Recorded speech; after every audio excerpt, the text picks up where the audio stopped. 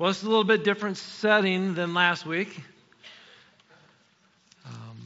Last week, obviously, with the church being canceled, all the churches being canceled. By the way, I don't know where Mike went. We're going to put his phone number up on the big screen later. Since he likes the white sparkly stuff, the glittery stuff, they can call you to come shovel since you like to shovel. So, wasn't much shoveling going on during the Sunday morning hours last week. Hopefully you tuned in. I'm very thankful for technology. There's a lot of times I don't like technology, but that we could go live from my living room and you're able to watch on YouTube or catch it later. That was very unique. Yes, I was wearing jeans. I was not wearing pajama pants or shorts, Denny, as some maybe thought. My pulpit was our laundry basket turned upside down, though. So.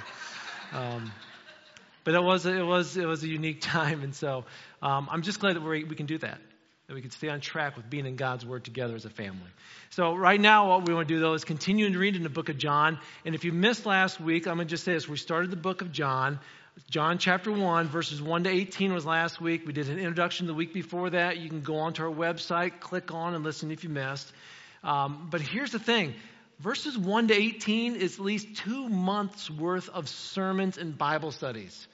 And we try to condense it into 1 week, and so it's very difficult, much to cover. Hopefully, if you were in a small group last week, you were able to maybe go a little bit further, and you could have gone even further beyond that. Okay?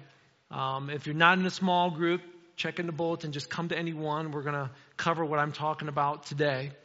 But I want to review to make sure we're on the same page as to what the main points are about in the book of John. So real quick, John wrote the book for 3 main purposes. One is that we know that Jesus Christ is the Son of God, the Son of God, not a Son of God, the Son of God. Something I didn't cover, by the way, last week's message was that in the Jehovah's Witnesses, in their translation, they take out the and they use a different they use a Son of God.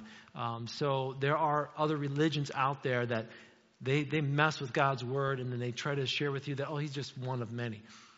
John's telling us he is the Son of God. The other thing is that we may believe and that we may bear witness. So those are the main things that John is covering here. And we arrive now to chapter 1 and verse 19, where we're going to start off in the first week of Jesus' ministry.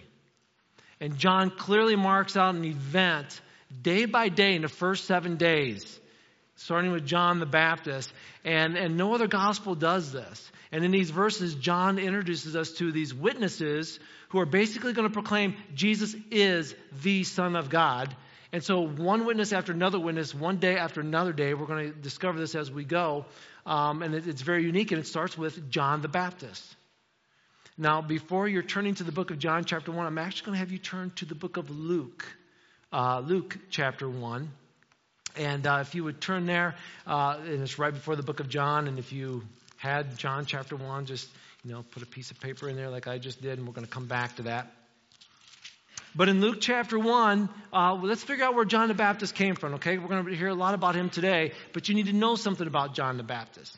John the Baptist, his mother and his father, you probably remember them, Zechariah, who was a Jewish priest, and Elizabeth. They are the parents of John the Baptist. Remember Mary? Mary is related to Elizabeth, so Jesus is actually a cousin to John the Baptist. Look at Luke chapter 1, starting verse 6. It says, Zechariah and Elizabeth were righteous in God's eyes, careful to obey all the Lord's commandments and regulations. They had no children because Elizabeth was barren, and now they were both very old. One day, Zechariah was serving God in the temple for his order and was on duty that week. And it goes on to say that as he was in there, an angel of the Lord, which was Gabriel, came to Zechariah and said, basically, behold, your wife's going to have a baby. And Zechariah is like, are you kidding me? She is old. And at that point in time, angel of the Lord basically went, zip it, okay? And Zechariah was not able to speak for the next 9+ months until John was born. But the angel said, you're going to have a son, you're going to name him John. And, it's an amazing miracle here that Elizabeth became pregnant with John the Baptist. And again, John the Baptist, or I should say this, Elizabeth was to that point in age like, no, babies ain't happening. Okay? Now think about this. At that time and day, if that was fast forward to today, basically the doctors would say, you are not having a baby. Okay? Now think about this for a second because I want you to read something else. Fast forward into verse 39, same chapter, Luke 1. And it says, a few days later, now this is after, it's been a few months obviously. A few days later, Mary hurried to the hill country of Judea to the town where Zechariah lived. Now listen very carefully. Mary just found out from the angel that she is pregnant with Jesus. So she goes to see Elizabeth, her cousin, to visit her. And it says she entered the house and greeted Elizabeth. Verse 41. At the sound of Mary's greeting, Elizabeth's child leaped within her, and Elizabeth was filled with the Holy Spirit. Verse 42. Elizabeth gave a glad cry and exclaimed to Mary, you are blessed by God above, and all the women. Your child is blessed. What an honor it is that the mother of the Lord should visit me. When you came in and greeted me, my baby jumped for joy the instant I heard your voice. Who's the first person to give praise to Jesus Christ? An embryo. An unborn. John the Baptist in the womb of Elizabeth was the first to give praise to Jesus Christ. Today, that might not happen. Due to an unfortunate bill that was passed in New York this past week, which many of us just turned our eyes down and just shook our heads saying, how could such evil come upon this nation? That it's okay to take an unborn up to the moment that it is born and abort it and kill it. Now, if that law was then took place, Mary would have never had Jesus and Elizabeth would have never had John the Baptist because both were unwanted pregnancies. One was beyond age. The other one was a teenager who would have been stoned for what she had done. It would have been easier just to get rid of both of them. Aren't you glad that God puts a value upon the unborn? Amen? Now, there's another sermon. We could go this direction, but I'm not going to. I can feel my blood boiling already. So I'm not going to go there. But I want to let you know that from the womb, there's life. That life jumped and praised Jesus. I would love to believe, and I can't say this scripturally, but I would love to say that every child that's not been born yet is already praising Jesus. I would love to say that. But I know from this scripture that John the Baptist leaped in the womb of Elizabeth and praised Jesus. Well, when born, Zechariah was given his voice back, and I want you to hear what Zechariah had to say once he could talk again. Okay, so look in verse 70, actually let's go to 68.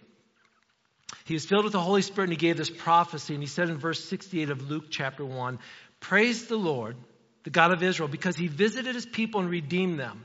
He has sent us a mighty Savior from the royal line of his servant David, just as he promised through his holy prophets long ago. Now we will be saved from our enemies and from all who hate us. He has been merciful to our ancestors by remembering his sacred covenant with them, the covenant he gave to our ancestor Abraham. We have been rescued from our enemies so we can serve God without fear in holiness and righteousness forever. So basically what's going on here, Zechariah, this prophecy comes upon him, and he's talking about Jesus, the Messiah that is coming. And then he says this to his infant child. Look at verse 76. And you, my little son, you'll be called the prophet of the Most High, because you'll prepare the way for the Lord, and you will tell his people how to find salvation through forgiveness of their sins. Because of God's tender mercy, the light from heaven is about to break upon us to give light to those who sit in darkness and in the shadow of death, and to guide us in the path of peace. Zechariah, God's Spirit fell upon him, and Zechariah is holding John the Baptist and basically saying, you're going to be the one to point people to the light.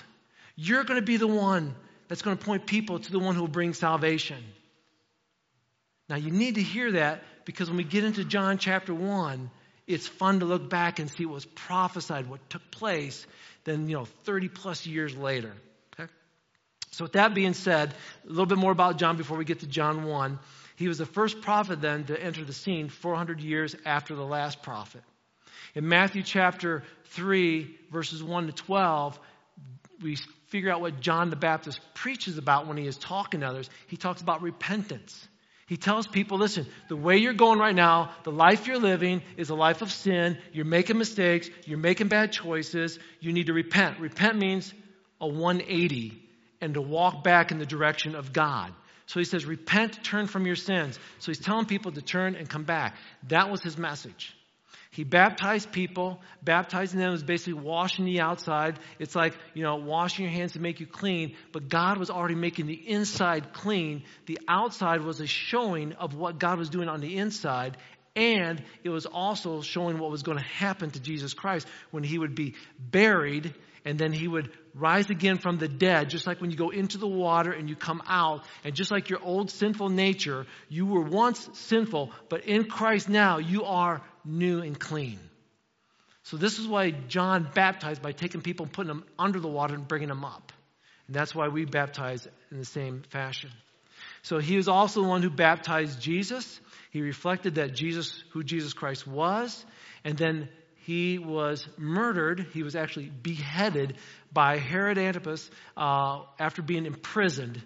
Because basically John the Baptist called him out, saying that his marriage, he committed adultery in marrying another woman that did not belong to him, matter of fact, to his brother. And John the Baptist called it out. Herod didn't like it, and he ended up being beheaded. The same Herod who, when Jesus was on trial, stood before Pilate. Pilate sent him to Herod, that same Herod. So can you imagine Jesus Christ standing before Herod, the one who murdered your cousin, and you're looking at him, and he says, so you're the Christ. And we all know the power of Jesus Christ. Jesus Christ right there could have said something, could have condemned him, could have snapped his fingers, and Herod would have fallen over, right? But if you remember that moment, Jesus Christ never opened his mouth. It says, like a lamb being led to slaughter, he did not say anything, right? That's the same Herod. Okay. So we're all on the same page here. So now look in John chapter 1. Go ahead and turn in your Bibles to John chapter 1. And while you're turning to John chapter 1, I'm going to reference something from last week. Now, verses 1 to 18 was all about who is Jesus Christ, right? But smack dab in the middle of that, verses 6, 7, and 8, something came up about John the Baptist. Because we're talking about Jesus, the Word, and He's life, and He's light. And then it says, God sent a man, John the Baptist, verse 6. And verse 7 says, to tell about the light, so that everyone might believe because of his testimony. John himself was not the light, simply a witness to tell about the light. So before we get into more about John the Baptist, John the author sort of interrupts in the middle of his life and light. Says, wait. By the way, we're going to talk about him in a little bit, but you need to know who John the Baptist was. He's not the light. He's going to talk about the light, but he is not the light. He is a witness to the light. And it's important, I think, maybe John the author inserted him here because he had been talking about lightness and darkness, and so he wanted to mention that John the Baptist was going to be a testimony to the light. And it's not just that he was a witness to light, but he was a witness. Now, think about this. When you get on a jury stand, or not just a jury stand, when you get in front of a court and you are called to be a witness, you are now standing in front of people, you give your testimony, you are no longer neutral. Everybody knows from your testimony where you stand. So again, John the author puts John the Baptist up here and says, he's going to give his testimony. You're going to know exactly where he stands. So again, this is all coming in. Who is John the Baptist? He is not the true light. He's a witness to the light. He is not neutral. Okay, so we know who John the Baptist is coming in. Now let's read about him. John chapter 1, verse 19. This was John's testimony. When the Jewish leaders sent priests and temple assistants from Jerusalem to ask John, "Who are you?" he came right out and said, "I'm not the Messiah." "Well, then who are you?" they asked. "Are you Elijah?" "No," he replied. "Are you the prophet we're expecting?" "No." "Then who are you?" "We need an answer for those who sent us. What do you have to say about yourself?" Well, we've already learned from John 1:7 that he is a witness. Now he's about ready to give his testimony as to who this witness is regarding Jesus. And they want to know, what is your claim? So what does it tell us? Who are you? They want to know three different people. Are you the Messiah? Are you Elijah? Or are you prophet? Now let's go back to the first one. Are you the Messiah? These people have lived under the rule of Rome for a long time. These people have been embraced with being almost like slaves to Rome, a life they did not want, but it was prophesied that a Messiah would free them. So these guys are thinking, could you be him, the Messiah who's going to free us? Are you the one that's going to free us from all of that? And with emphasis, John told the religious leaders, he goes, no, I am not the Messiah. He's not come to focus his attention upon himself. He's not the Messiah. He's here to point to the Messiah. Now, it's important for John, the gospel writer, to make it clear that John the Baptist did not claim to be more than what he was. Because it's very easy for somebody who serves God or in any position of leadership or any position of being a spotlight on them to claim to be more than what they are. There are many men and women of God who begin as witnesses to who Jesus Christ is, but over time, because maybe they become popular or maybe become well-loved or whatever it may be, they begin to speak in larger audiences and sold-out gymnasiums and stadiums. They sign autographs and so much, all of a sudden they're like celebrity status. And they forget that they are the ones to point people to Jesus, and they almost feel like they are the answer to people's problems. It can happen so easily. There was, I don't know if you remember the WWF wrestler, George Animal Steel. Anybody remember him? He had a green tongue. Yeah, and he's really hairy. I know, some of you like grossed out by that. But here's the thing. Many years ago, Orville Fricke, who passed away years back, lived over in Pettisville, Archbold area. Some of you may know who he was. At the church I was at previously, he brought in George Animal Steel and a couple other wrestlers to church. They were doing a big wrestling thing at the Lucas County Rec Center. And, there was going to be this big WWF showdown. And, there's a couple of those wrestlers that were believers in Jesus Christ, George being one of them. So they came to our Sunday school class, and this is like my first or second, maybe third year as a youth pastor. I was very young in youth ministry, and I was like, oh, this is cool. We got some wrestlers. I didn't know much about George Animal Steel. I didn't know that, as a wrestler, he didn't talk. He grunts. He's like, and he's like, okay. Well, he comes into our Sunday school class, and he gets introduced, and he gets up, and he looks at everybody, like, I'm going, are you kidding me? No, what a testimony. Y'all get that? I'm changed. I don't know about you, but... Well, fortunately, the other wrestler stood up and he shared his story that was very good. Well, that afternoon, we went to the Lucas County Rec Center because Orville asked me, he said, hey, in between a couple of the wrestling matches, would you be willing to get up and share the gospel? And I'm thinking, I'm young and naive, and like, oh, yeah, that'd be awesome. And then I thought about it after I got there. I'm sitting ringside. These guys are smashing chairs over each other. Okay, the old school WWF, they're like pile driving and all that kind of stuff. I don't even know I got the term right. I don't know. I just know they're jumping on each other and breaking things. And I'm like, okay. And they got done and like, and now they have one of those little things, so I go center ring and I start sharing the gospel. I got done, and all of a sudden these kids come out of the stands and they come running down to me. It's like, it was kids from our youth group, about 4 or 5 of them, right? And they just wanted to have fun with me, so they had like piece of paper, like, sign our, we want your autograph, sir. And they were just messing with me. I'm like, really? And I'm like, guys, let's knock it off, And I look up, all of a sudden there's like dozens of people coming down to get my autograph. I'm going, are you kidding me? It was one of the weirdest moments ever. But here's the thing. There's moments like that in my life where it's like I could have the opportunity to take some glory and to take some pats on the back, right? But I've learned this in life. Every time I do, God knows how to humble me, okay? I can't tell you how many times I have spoken in front of a group. I walked out and I looked like my zipper was down. Are you kidding me? So embarrassing. I have those moments, okay? I don't understand why, but I think God just says, your head's getting a little big. Let's bring it down some, okay? So I understand when I look at this, I think John the Baptist, in a very similar sense, he could have had a big head. He have all these people following him now. And it's like, I'm not the Messiah. And he had to calm people down right away. And so this is a good passage for every pastor, every leader, every person that's out there. When you are in a position where people start patting you on the back a lot, this is a good scripture to come back to. Just sort of bring it back down and say, it's not about me. It's not about me. It's about him. And we got to sort of stop and calm ourselves and say, not about me, right? Well, here's the second thing. They want to know, well, maybe you're Elijah. You are by the Jordan River. This is where Elijah came at times and performed some of his miracles, and incredible things happen. So maybe you're like Elijah. It says in Malachi chapter 4, verses 5 and 6, that Elijah would come and back before the establishing of the eternal kingdom. So maybe this is Elijah. No. All right. How about you're the prophet? And again, another Old Testament scripture, Deuteronomy 18, Moses shares that God promised another prophet would come and set up an eternal kingdom before the Messiah would come.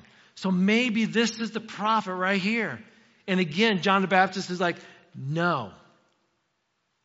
Then who are you?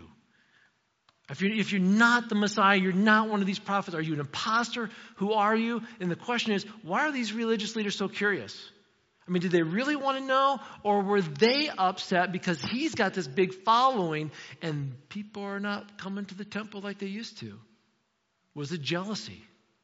We don't know for sure. We don't know the motive, but they were asking all these questions.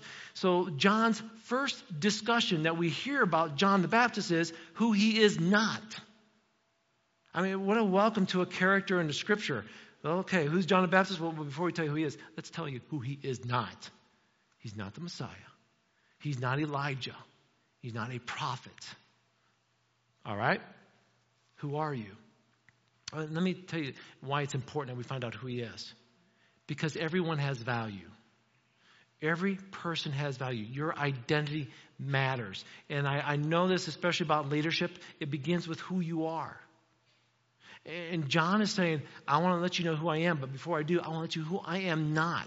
I am not the Christ. Yes, I do have value in Christ. I do have value. I matter, but I'm going to keep it humble here. I am not him. So in this passage, John makes it very clear he's not the Christ. So let's read on. Let's find out a little bit more about who he is.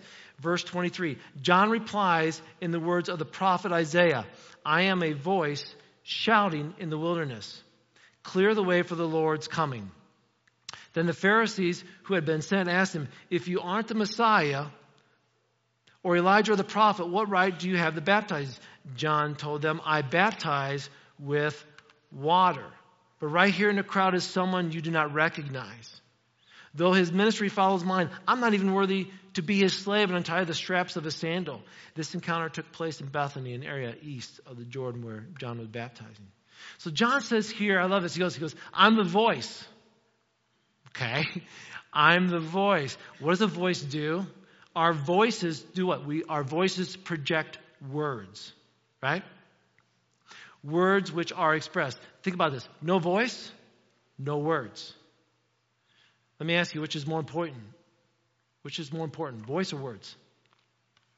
Most of us will say, well, words matter more than the voice, right? Because you think about this, anybody can use their voice, but the words that come out of our voice are what are harmful or helpful, are praiseworthy or not.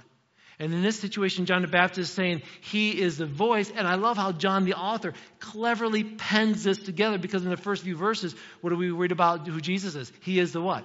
The Word. John says, I'm the voice. I'm going to tell you about the Word. And he uses words to talk about the Word. What an incredible author John is as he pens this all together and how the Spirit works to him, right? He's the voice shouting, clear the way for the Lord is coming. He is quoting Isaiah 40, which is up on the screen right now. In Isaiah 40, verses 3 to 5, it says, listen, it's the voice of someone shouting, clear the way through the wilderness for the Lord. Make a straight highway through the wasteland for our God. Fill in the valleys, level the mountains and the hills, straighten the curves, smooth out the rough places. Then the glory of the Lord will be revealed. All the people will see it together. The Lord has spoken. This sounds very familiar to what Zechariah said too about John the Baptist when he was born, wasn't it? He's clearing a way. He's preparing a way. And John explains to prepare the way is basically this. I'm baptizing people now, right? I'm cleansing them for the coming king. In other words, you better get cleaned up because the king is coming. And in ancient times when dignitaries would come into a town or city, They would send out a group of people in a vehicle, and they would come in whatever road it was. If there was bumps, if there was obstacles, they would remove them. They would push them out of the way. If there were holes, they would fill them in.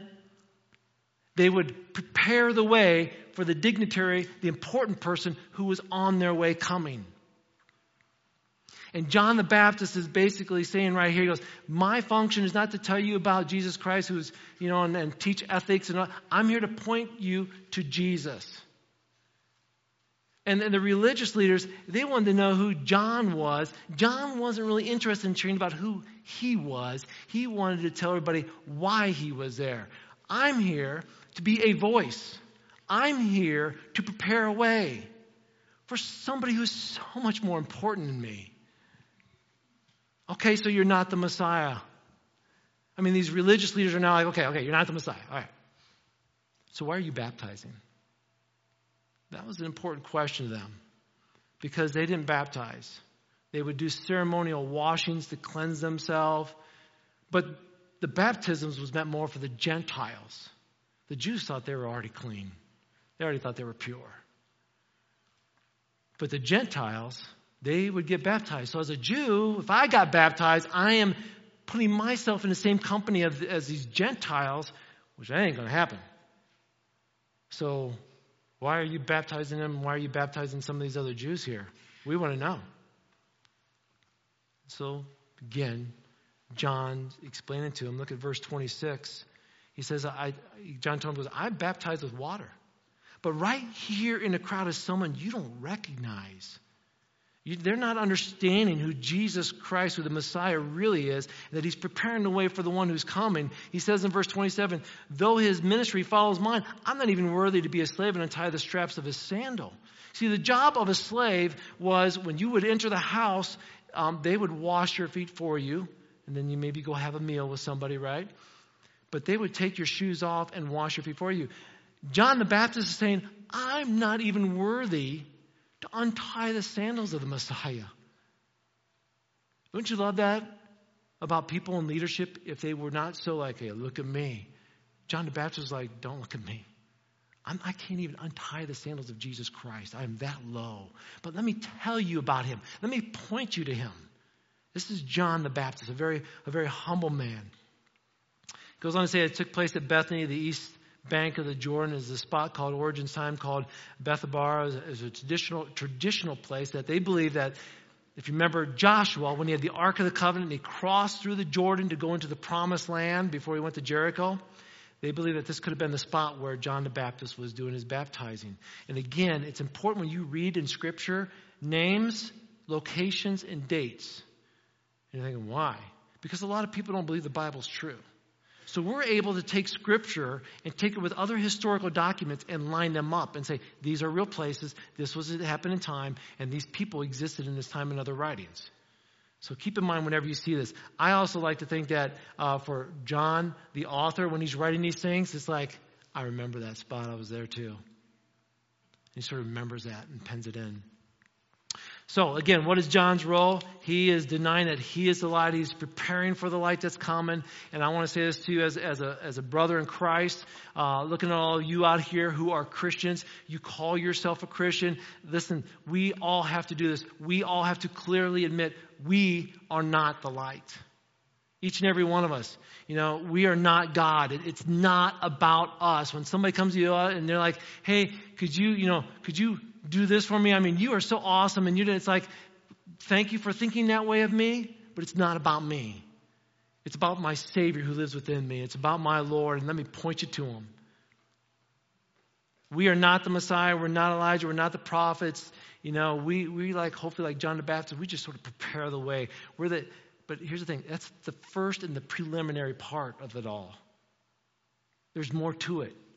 John the Baptist just doesn't say, hey, I'm just a voice, I'm preparing the way. What does he do next? We have to point people to Jesus. We have to verbally tell people where Jesus is. It isn't one thing to say, I'm a Christian, and I love Jesus, and I worship God the Father, and God the Son, and God the Holy Spirit. It isn't just to proclaim what we believe, but we have to point people and tell people how to find Jesus Christ. Living like a Christian is living differently than the world, and part of it is we have to be verbal about it. Our conduct, like, well, people should know by my actions that I'm a Christian. True, but they need to know from your words who your Savior is. How will people know why we live the way we do if we never tell them? They won't know. We used to call that mannequin Christianity. Like mannequins, they're on display. Like, oh, I want to buy that because you saw a mannequin. You saw it on a mannequin. Like, I wonder what this looks like. And you look at the mannequin, you're like, oh, yeah, I think I'd like that. And we think sometimes that people are going to look at us displaying Christianity and say, oh, I like that. I want that. No, they'll look at us and they'll see it and they say, oh, that's unique. But then we have to conclude by saying, let me tell you why I'm living the way I am. Let me tell you who it is that lives within me. Look at verse 29. This is one of the most incredible verses that John's going to pen here in the first chapter. The next day, John saw Jesus coming toward him, and he said, look, the Lamb of God who takes away the sin of the world. Did you notice it says sin, not sins? Most theologians agree that this was after John baptized Jesus. Jesus had gone into the wilderness for 40 days, had been tempted by Satan, and then Jesus comes back from the wilderness, and as he comes back and arrives on the scene, this is when John the Baptist says, behold, look, the Lamb of God who takes away the sin of the world. One author said this, at the dawn of his ministry, Jesus was greeted with words declaring his destiny, his sacrificial agony and death on the cross for the sin of mankind. John the Baptist is saying, look, a great teacher. Look, a miracle worker. He said, no, look, the Lamb of God who takes away the sin of the world. John is proclaiming who Jesus Christ is and what he has done and what he is going to do in this one sentence. He talks about how Jesus Christ will take the problem of sin in the human race and he will defeat it.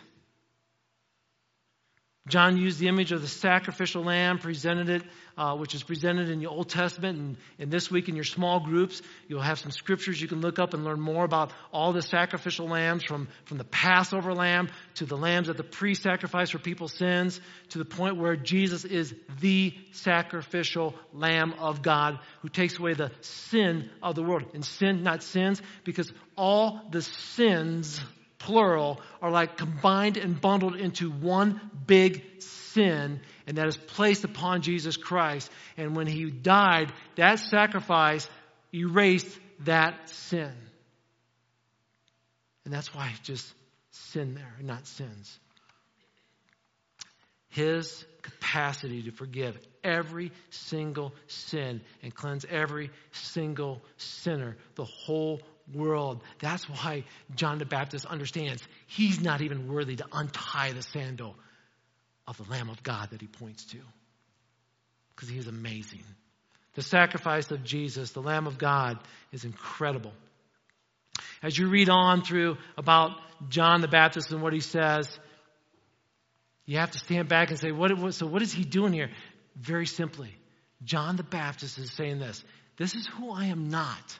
Not the Messiah, not Elijah, not a prophet. I'm a voice.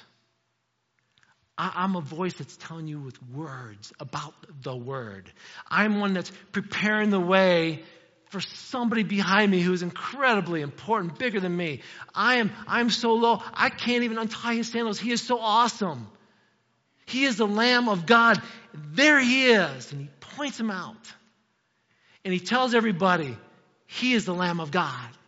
He is the one you must follow. Church, I want to challenge you with this, okay? I want you to think about this as to what John did. That's what we can do. I don't know if you've ever gotten on an airplane before, and you can see right before takeoff, the stewardess will talk to the person sitting next to the exit doors. And they have a little conversation with them. If you've ever been there, you probably heard the conversation. If not, let me fill you in. They're basically saying, you realize you're sitting next to an exit. Do you understand that sitting next to this exit, you are going to be responsible for helping people get out this door? Are you able to open the door if needed? Can you open that door and get people through if needed? Yes. Okay, then you can go ahead and sit here. Makes sense, right? And so just as the stewardess is looking for that person who can sit there and do those things to help people understand this is the door, this is the door, how it's open, and this is how you get through the door, it's in the same way. It's like God's looking for men and women who can say, like John the Baptist, this is the way to eternal life. This is the door into heaven. Jesus said, I am the way, the truth, and the life. No man comes unto the Father except through me. He is the door of life, and we'll learn more about that later in the book of John. But church, I believe that's what God's asking us to do. We should be able to sit right next to that exit door into eternity and say, I know the way. I can sit right here next to the door because I know, beyond a shadow of a doubt, that Jesus Christ has forgiven me of my sin. He is the way, the truth, and the life. This is the way into eternity. Come with me. Come with me. Church, I want to encourage you to know that truth. Now let me ask you, do you know the way to heaven? This morning, where you're sitting, do you know the way to heaven? Will you be entering through that door? And are you able to guide others through that direction? I would pray and hope that everyone in this room says, yes, I know the way to heaven. I've confessed my sins to a holy God. I am going to be spending eternity in heaven. But that third question, are you able to guide others in that direction? That's the one right there that I hope and pray that all of us are going to say yes. Listen, you don't have to be able to explain how the door works. You don't have to explain the dimensions of the door. You just know the urgency of getting people through the door and the passion to help others do the same. Jesus is that door. He is our eternal life. He is the Lamb of God. Worship team, would you come forward, please? Church, would you stand with me? Church, I believe it's our responsibility, first of all, to know who Jesus Christ is. We need to know who he is. John was very clear about it. He knew who he was not, and he knew who Jesus is. And it's our job to tell others, to point people to Jesus. Listen very carefully. It's like, well, I try to tell people about Jesus, but they won't listen. It's not your job to make them follow. It's your job to tell. It's our job to tell. It's our job to point. The results are up to God. We are not saviors. He is the Savior. We point others to the Savior. We're not responsible for whether they choose or whether they believe. We're responsible for pointing people to Jesus. Regardless of whether they believe or not, we have to earnestly share. We have to bear witness. Just as if I were to pull a fire alarm because there's a fire, I'm going to pull that fire alarm and I'm going to open that door and I'm going to get people out, right? I'm earnestly hoping that people hear the alarm and that they will make their way to safety. As a Christian, that's what we do. This earth is on fire right now in a bad way. And they need to know how to find hope and life through Jesus Christ. Let's let them know. Let's tell them about the Savior of the world, the Lamb of God. Amen? Let's pray. Heavenly Father, what an awesome God you are. Thank you so much, Lord, for the scripture today. For help us remember it's not about us. It's all about you. Forgive us, Lord, for times we have become maybe a little big-headed or thinking that, hey, I've got this, I know this. God, we don't. We only know it because of you. It's all about you. We are not saviors. We are not messiahs. But we know you, the Savior, the Messiah. And God, there might be somebody in this room right now that doesn't know you. They've never prayed.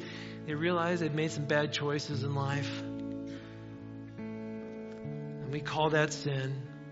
And that's the thing you died for, that you sent your Son, Jesus Christ, to die for. The Lamb of God. To take our place so we wouldn't have to. Thank you for doing that. God, forgive us of our sins. Cleanse us from those bad choices we've made.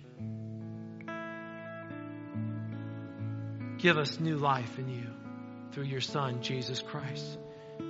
Your Son is the way, the truth, and the life. No one comes unto you except through him. God, help us to not only believe that, but to live that and to point others to you. Help us be quick to say, behold, the Lamb of God. Give us the courage and the strength to proclaim that truth. Help us to stand when we'd rather sit and hide. You are an awesome and holy God. We love you, Lord. In thy name we pray. Amen.